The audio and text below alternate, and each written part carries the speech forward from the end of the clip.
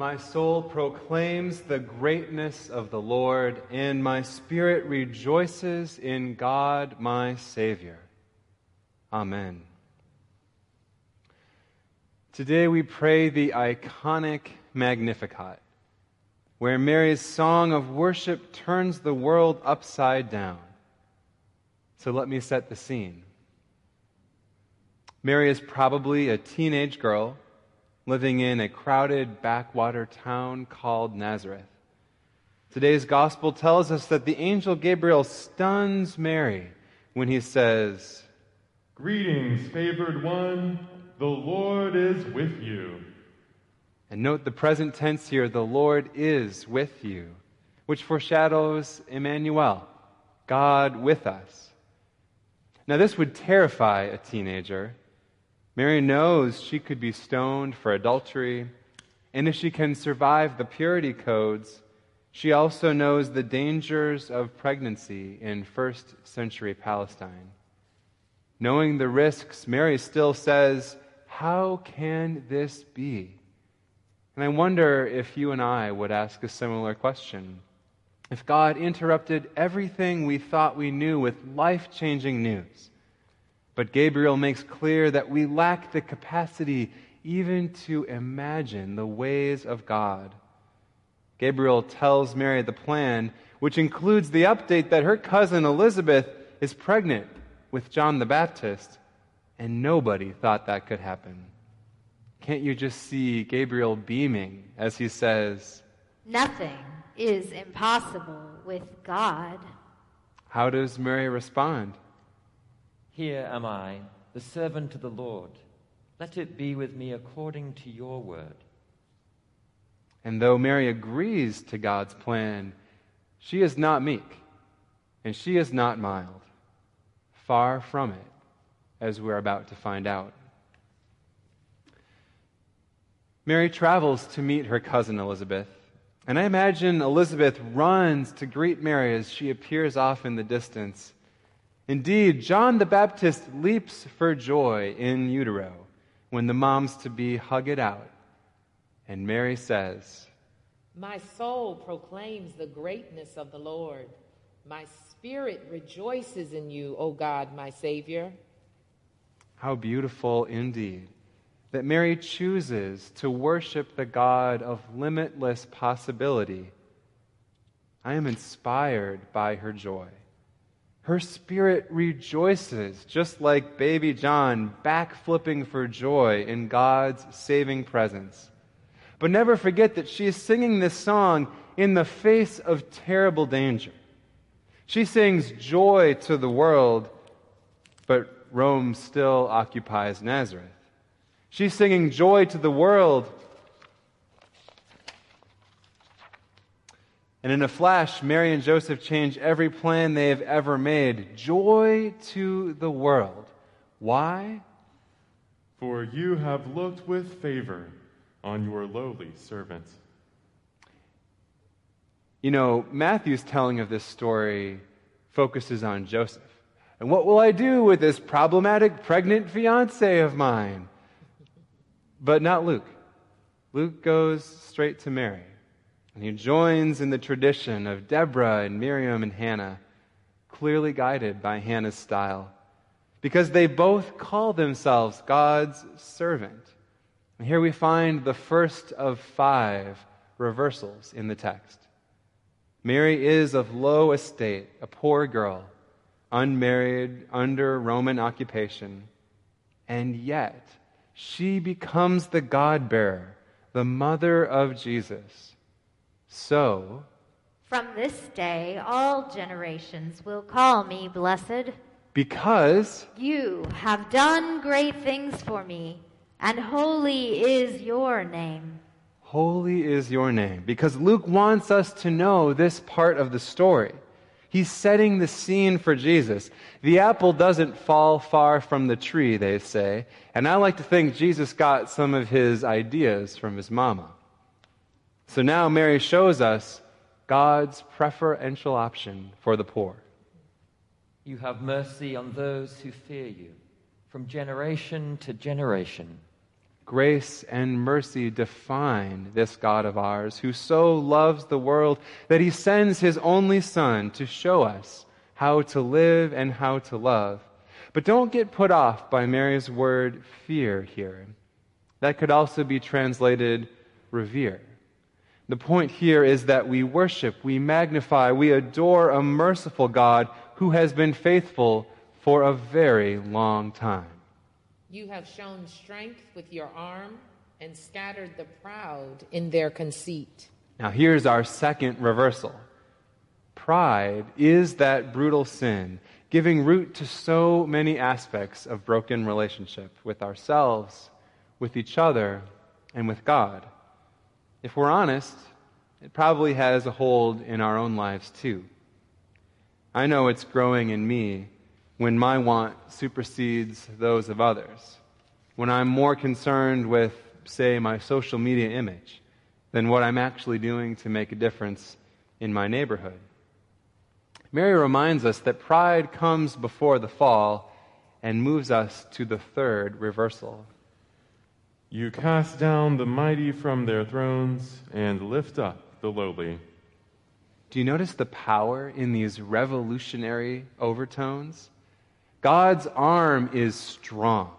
The proud get scattered, the mighty are cast down, the lowly are lifted up, and they're going to need a lift because they don't even have boots, let alone boot straps with which to pull themselves up. See, I told you, Mary is not meek and mild. The girlfriend's a revolutionary, and she's not done.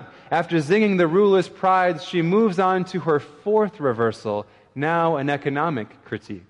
You have filled the hungry with good things and sent the rich away empty. So I feel like we're all on board with the hungry getting food. But the Magnificat makes for tricky preaching at the end of the fiscal year, when every 501c3 nonprofit ever needs our support.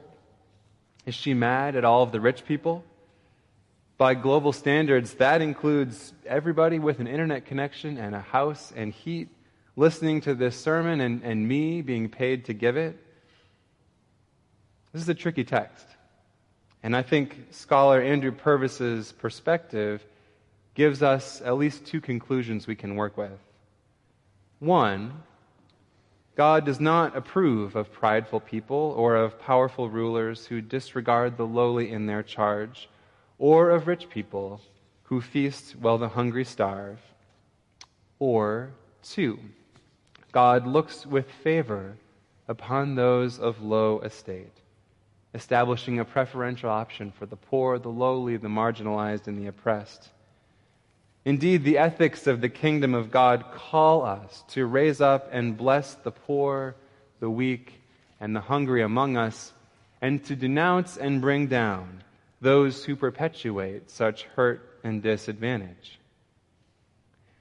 But does raising up one group require the oppression of another? Or can those of us with great power and privilege relinquish some, that it might be shared? Mark 10 gives us a vision for this, because he says, in God's kingdom, the last shall be first and the first shall be last. But as Dr. Kelly Brown Douglas reminds us, those words do not portend a reversal of economic fortune, but a time when there are no unjust hierarchical orders of privilege and domination. And so how do we dismantle the domination? But for those of us with great privilege to listen to the voices of the lowly, who have, in Dr. Brown Douglas's words, a liberating moral agency to critique the corruption of endemic power. A liberating moral agency to critique the corruption of endemic power. And if that sounds like academic jargon for you, let me make it plain. Mary is showing us a way out of this mess we're in. I don't need to read the list. You know that the world is broken. You know that our lives are hurting and that we yearn for a new way to live. So let us find and heed the Marys of our day.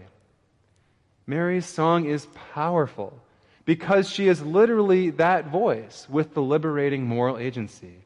She proclaims the greatness of the Lord, yes, but what comes with that is that she calls us to realign our structures of power so that kids don't go to bed hungry, and the folks who slept on our church steps last night get some decent housing, and the wealthiest countries don't clear the shelves of life-saving vaccines, and all God's children are known and loved and safe and fed, which specifically means that those of us with great power and privilege are going to have to use it to change systems, and we're going to have to give some of it away. So thank God for Mary's moral clarity.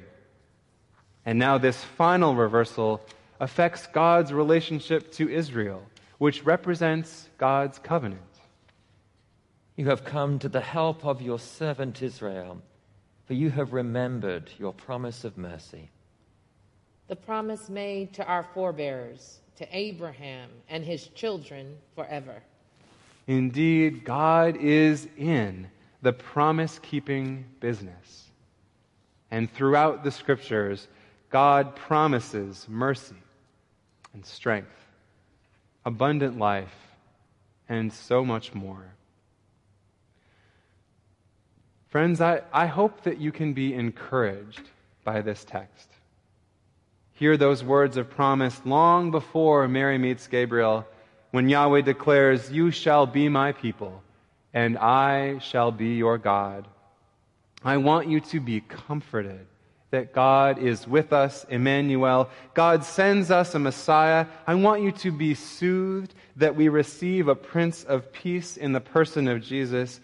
His is the peace that passes all mortal understanding, and it will guide our hearts and minds in the knowledge and love of God and of God's Son, our Savior, Jesus Christ.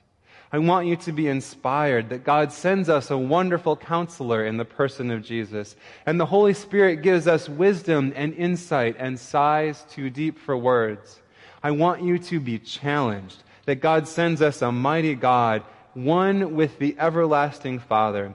Jesus stares down Pontius Pilate and all the corruption of endemic power that Rome represents, and he proclaims that love is stronger than death with his own body. Finally, may we be sent forth to show the world why Mary sings this song, for we are about to receive the greatest gift the world has ever known, a tiny child born to immigrants in a cave, showing us the way and the truth and the life.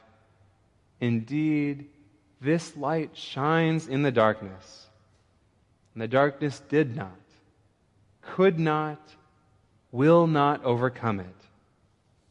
So joy to the world, my friends. Our Savior comes.